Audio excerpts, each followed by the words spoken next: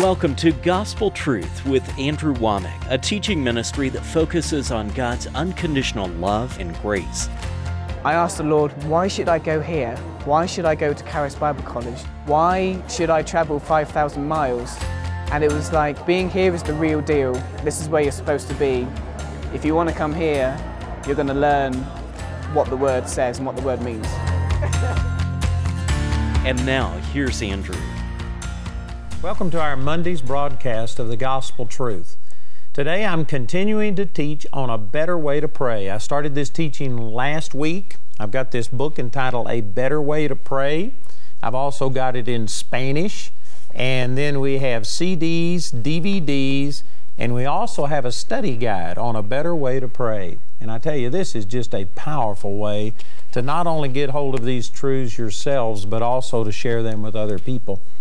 And last week, we started teaching some radical things about prayer. I'm not going to go back and establish all of those things, but I could, because most people honestly just kind of think that prayer is between them and the Lord, and they do it however they want to. Well, my response to that would be, how's that working for you? You know what? The reason a lot of people don't see the results to their prayer is because they just assume that as long as they're talking to God, everything is okay. But I started last week using Matthew chapter 6, and the very first thing that Jesus said when He started talking about prayer, He says, don't be as the hypocrites are. They love to pray. And I spent a lot of time last week just talking about hypocrites love prayer. And hypocrites are not people who are truly in communion with God. Their prayers aren't being answered. It's just religious. Religious people love to pray. And so just praying is not good enough. There is a right and a wrong way to pray, and that's the reason I've entitled this series, A Better Way to Pray. Everything that I'm countering and speaking against, I have prayed that way at one time, just kind of following the guidelines that I'd seen in other people and what came naturally. But you know what? God loved me and I loved God, but I was ineffective. I'm seeing better results now than I ever have before, and I have learned a better way to pray. So we countered a lot of religious traditions last week. If you missed any of this, I encourage you to please get the materials, or you can go to our website and you can look at last week's programs. And on Friday of last week, I used this verse out of 1 Timothy. Actually, the whole context here in chapter 2, 1 Timothy chapter 2, verse 1 is talking about prayer, making prayer, supplication, intercessions, and giving of thanks for all men.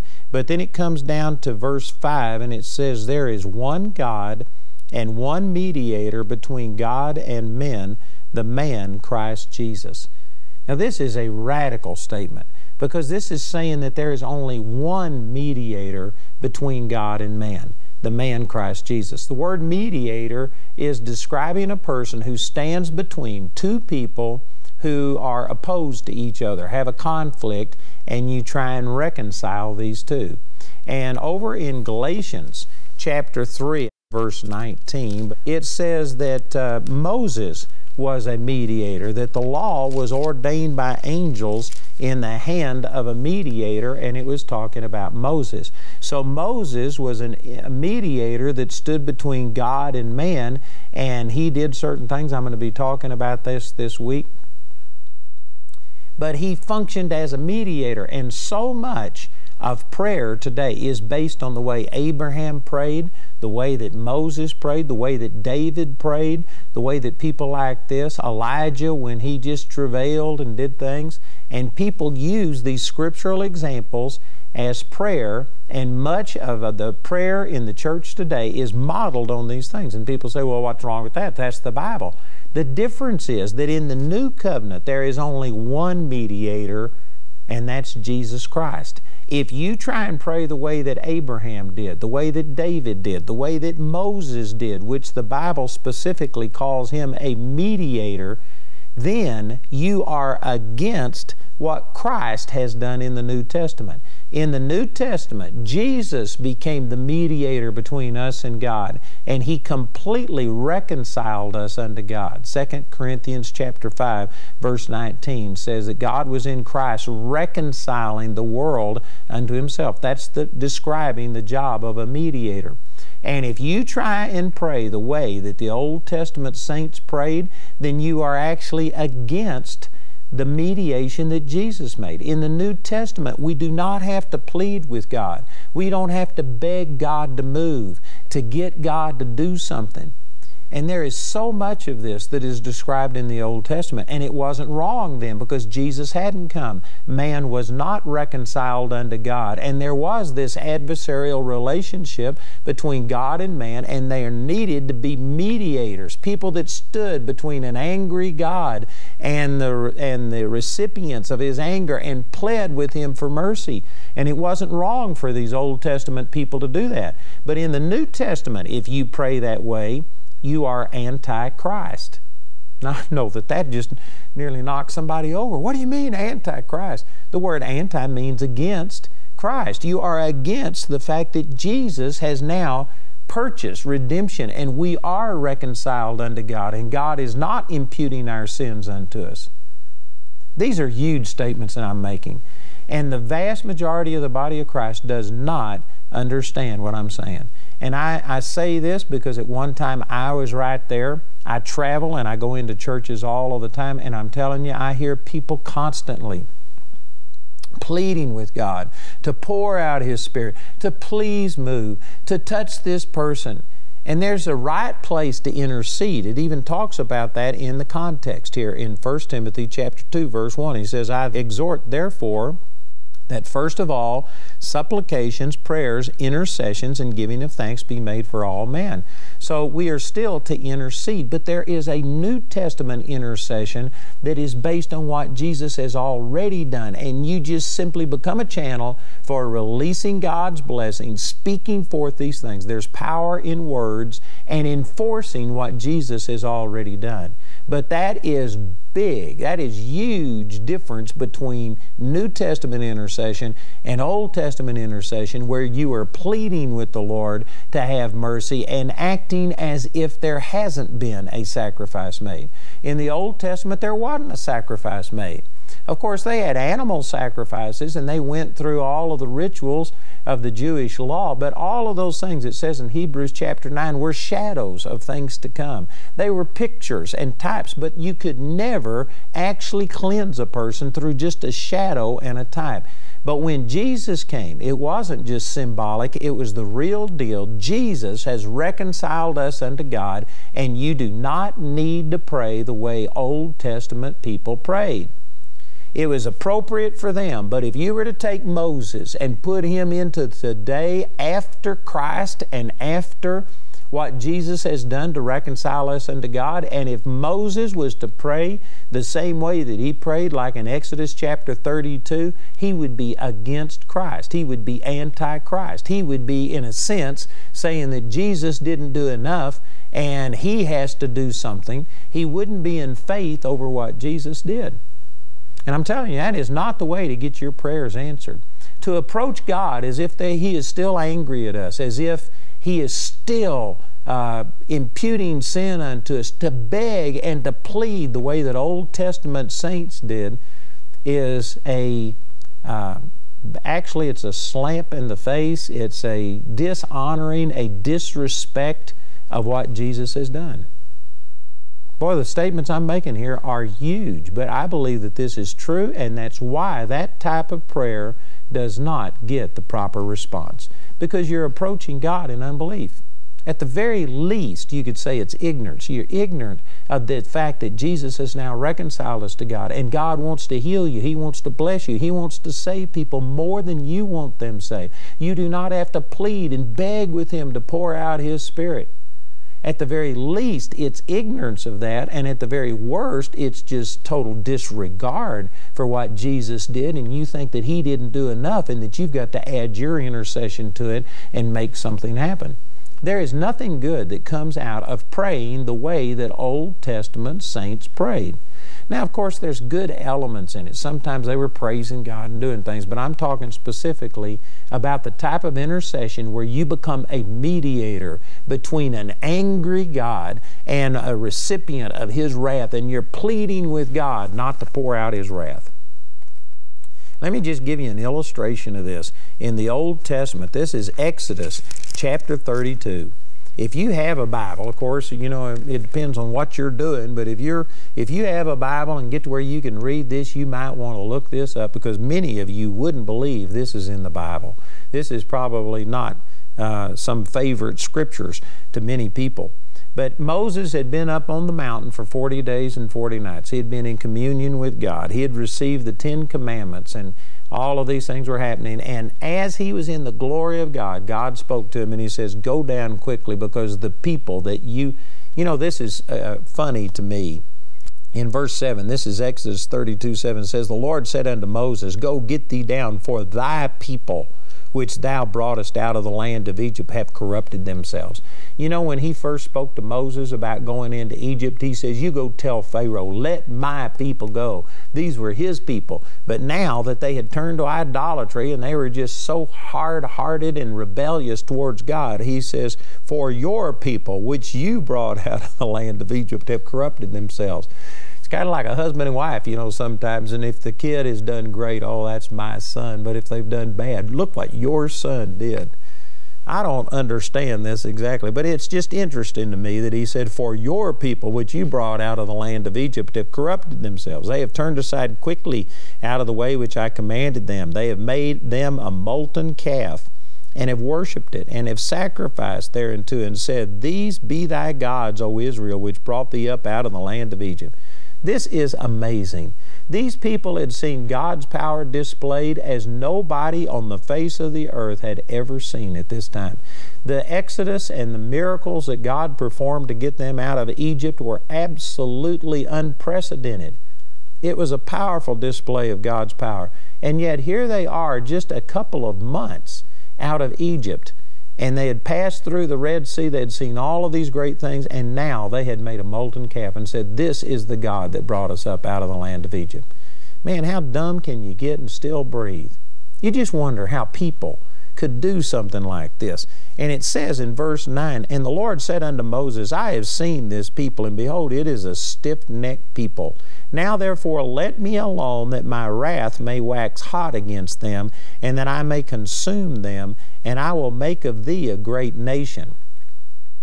Remember what I said at the first of this broadcast about a mediator is a person who stands in between two parties that are opposed to each other, that there is animosity and they're trying to reconcile them. And Jesus is, in the New Testament, He is the only mediator.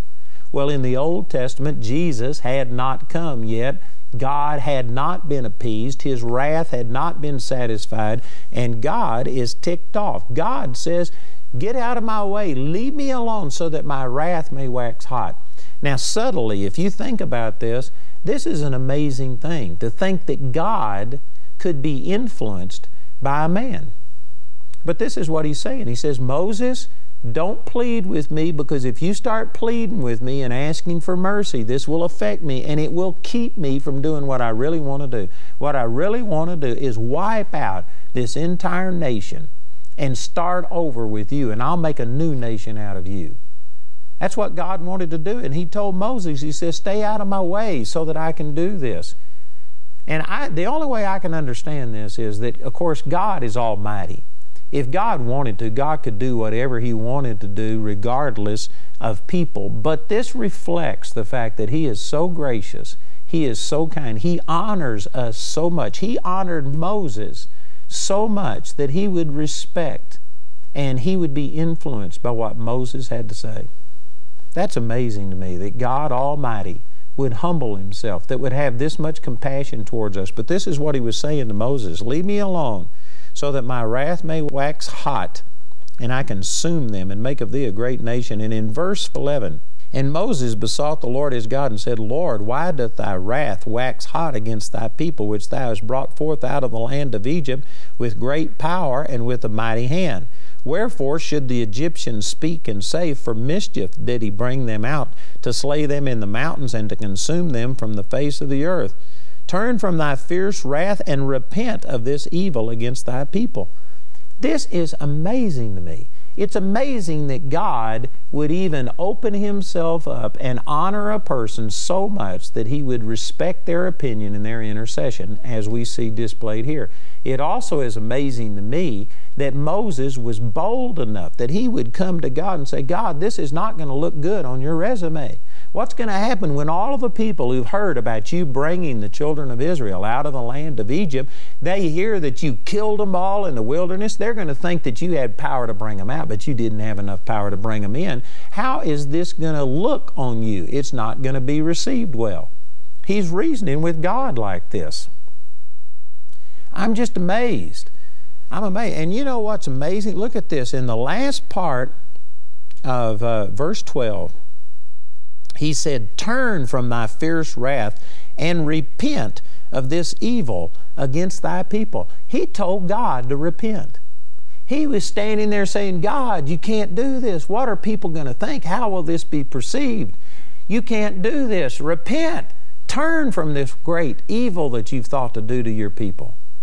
Man, that is amazing that a man who was standing there and the glory of God, when he came down, his face was shining. He had been in the glory of God. He was seeing the power of God in display.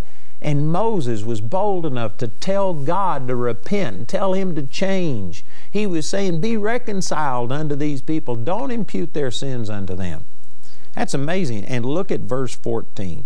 It says, and the Lord repented of the evil which he thought to do unto his people. It's one thing to tell God to repent, but the fact that God repented, that God was influenced, God changed because of Moses' intercession or mediation for the nation of Israel. And did you know at this time, this was 100% appropriate? I still get great things out of this. You know, as I've kind of mentioned some of these things, it shows me, I still glean from this passage of Scripture how much God loves us, that God Almighty would honor us and actually be influenced by what we have to say or think. That teaches me a great lesson about God. It teaches me how much power and authority God has given us. There is still things that I gain out of this, but I do not pray this way, because if Moses got God to repent, and if Moses got God to be reconciled unto man so that he didn't pour out his wrath, in the New Testament it shows us clearly in 2 Corinthians 5:19 that God was in Christ reconciling the world unto himself, not imputing men's trespasses unto them. And in 2 Corinthians 5:21 it says, for he, God, made him, Jesus, who knew no sin, to be made sin for us, that we might be made the righteousness of God.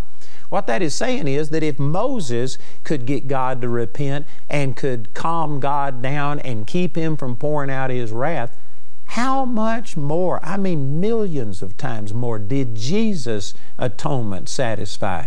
And God is now reconciled unto man based on these Scriptures, and it is wrong to approach God the way that Moses did. At the time, it was appropriate for Moses because Jesus hadn't died. Our sins were being imputed unto us. God was angry. He was judging sin. He was that close to destroying the entire Jewish nation if it hadn't been for the intercession of Moses. And it was appropriate for Moses, but it's inappropriate for me to pray this way. It's inappropriate for me to approach God as, oh God, don't pour out your wrath on America. Don't destroy America. Don't judge America. Please have mercy. It's inappropriate. You know why? Because Jesus has already done that. Jesus has reconciled us unto God. And God, it says in 2 Corinthians chapter 5, is not imputing our sins unto us. All of this that you hear in the church today about God is angry and if America doesn't repent, God is going to destroy America. And you have people interceding and pleading with God not to pour out his wrath. There was a lot of Christians after September the 11th, you know, the terrorist attacks and multiple things, hurricanes, earthquakes, different things. There's lots of Christians that'll come out and say, this is God's wrath and we need to plead with God. And what they're doing is going back to the Moses-style intercession, which was appropriate before Jesus came, but now that Jesus came, it is absolutely inappropriate. It is absolutely anti-Christ. It is against what He has done. God has now reconciled us through Jesus to Himself, and God is not ticked off. God is not mad. He's not even in a bad mood. God is not going to destroy the United States. I'm not saying that the United States is totally safe, because we are in the process of destroying ourselves. And the further we walk away from God and the more we cooperate with the devil, the more we embrace his way of thinking and his way of doing things, the more we are destroying ourselves. Satan comes only to steal, kill, and to destroy. John chapter 10, verse 10. But Jesus came to give us life. Satan is trying to destroy this nation and the godly influence that America has had on the world. And not only this nation, but this program is seen all around the world. There are many of you that there are godly things happening, and Satan is trying to destroy these nations and get us to where there is just total chaos. The best thing we could do is to turn back to God and embrace His ways and go back to godly principles. But if we don't, God's not going to judge us. We will destroy ourselves. We will just drop all of our defenses and Satan will come in and destroy us. So yes, I agree that there needs to be a turning to God, but not because God is going to judge us, not because, like Moses said, you're going to destroy the people. Turn from your fierce wrath. I'm telling you, Jesus turned God from His fierce wrath. God is not angry. He is not about to judge me or you or your nation. God is not our problem. And for you to pray the way that Moses prayed is antichrist. Jesus is now the only mediator. And for you to stand there as a mediator and say, God, you're ticked off. God, you're about to pour out your wrath. Turn from your fierce wrath. You're missing what Jesus did. You also are missing the fact that the Bible says God is not angry with us. No longer are there two parties that are opposed to each other and we need a mediator stand between us and God. God has now had His wrath satisfied. God so loved the world that He gave His Son, and God's love is now poured out, and God is operating in grace and mercy towards us. He is not bringing His wrath upon us. And for you to plead with Him as if He is angry, as if Jesus didn't die, as if there isn't a difference between the New Covenant and the Old Covenant, it does not honor God.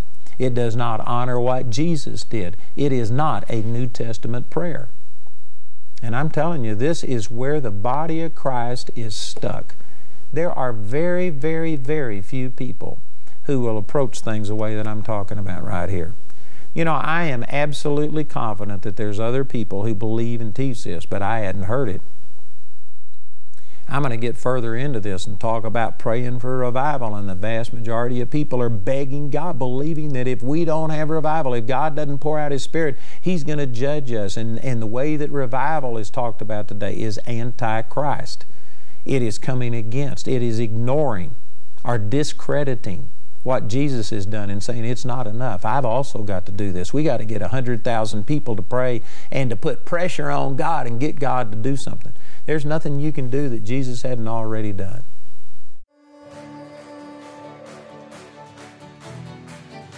Before you were even formed in your mother's womb, God already had determined a purpose for your life, a God-given purpose. God has a purpose to train you in what you're called to do, and I tell you, Charis Bible College is the place for that. Man, if you want a life change, come to Charis. Come on to Charis. The next 2 to 3 years could be the most powerful time of your life. If you sit under the Word for 4 hours a day, for 5 days a week, for 2 or 3 years, I guarantee you, you are going to have God speak to you and start revealing purpose to you. Every one of you are created for a purpose. Do you know what that purpose is?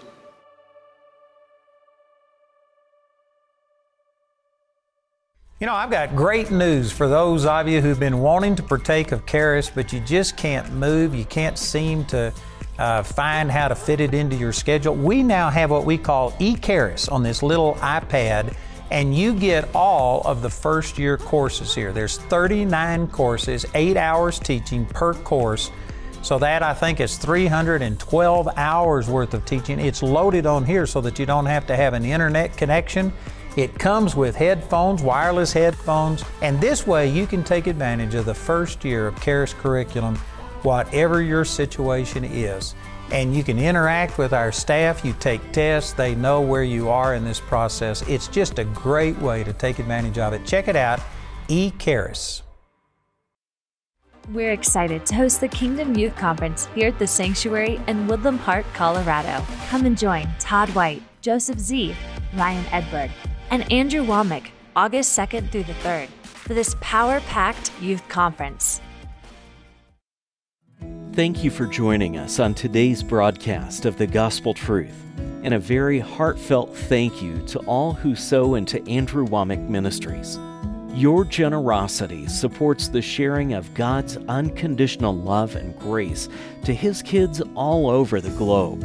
Because of you, people are getting free resources and their lives are being changed. You really are making a difference. If you're not already a Grace Partner, we ask you to pray about becoming one today. You know, this teaching on a better way to pray is powerful, and it leads right into the believer's authority. So we have put these together in a package, and you can get both of these books, which really you need this believer's authority as the next step. And you can get either the CD or DVD on a better way to pray, and the same thing with the believer's authority and either CD or DVD. If you'll listen to our announcer, he'll give you all of the information, and please call or write today. Andrew's teaching titled, A Better Way to Pray, is available in the Better Way to Pray package, which includes 2 books, A Better Way to Pray and The Believer's Authority, as well as your choice of either the CD albums or DVD albums from both teachings. This package has a catalog value of $105, but you can get it today for only $75. If you prefer, the Better Way to Pray resources are available individually as either a book, study guide, CD album, or DVD album made from our daily television broadcast. Each of these valuable resources is available for a gift of any amount. Go to awmi.net to see all the ways you can get these products. The individual topic highlighted on today's broadcast is available as an audio CD for a gift of any amount when you write or call. We encourage everyone to give because there's a blessing in giving. But if you're simply unable to afford it, Andrew and his partners will provide today's teaching free of charge. You can become a Grace Partner or order resources through our website at awmi.net. While there, you can discover more product details and download additional free resources. Or call our helpline Monday through Friday from 4:30 a.m. to 9:30 p.m. Mountain Time at 719-635-1111. I'd like to invite you to come and join me this summer for our Summer Family Bible Conference. It's July the 1st through the 5th, and we are going to have a lot of different speakers. We have a youth ministry. It will bless you. It will encourage you and entertain you, and it's just going to be a great time for the entire family. Remember, it's July the 1st through the 5th, 2019, at our facilities in Woodland Park, Colorado.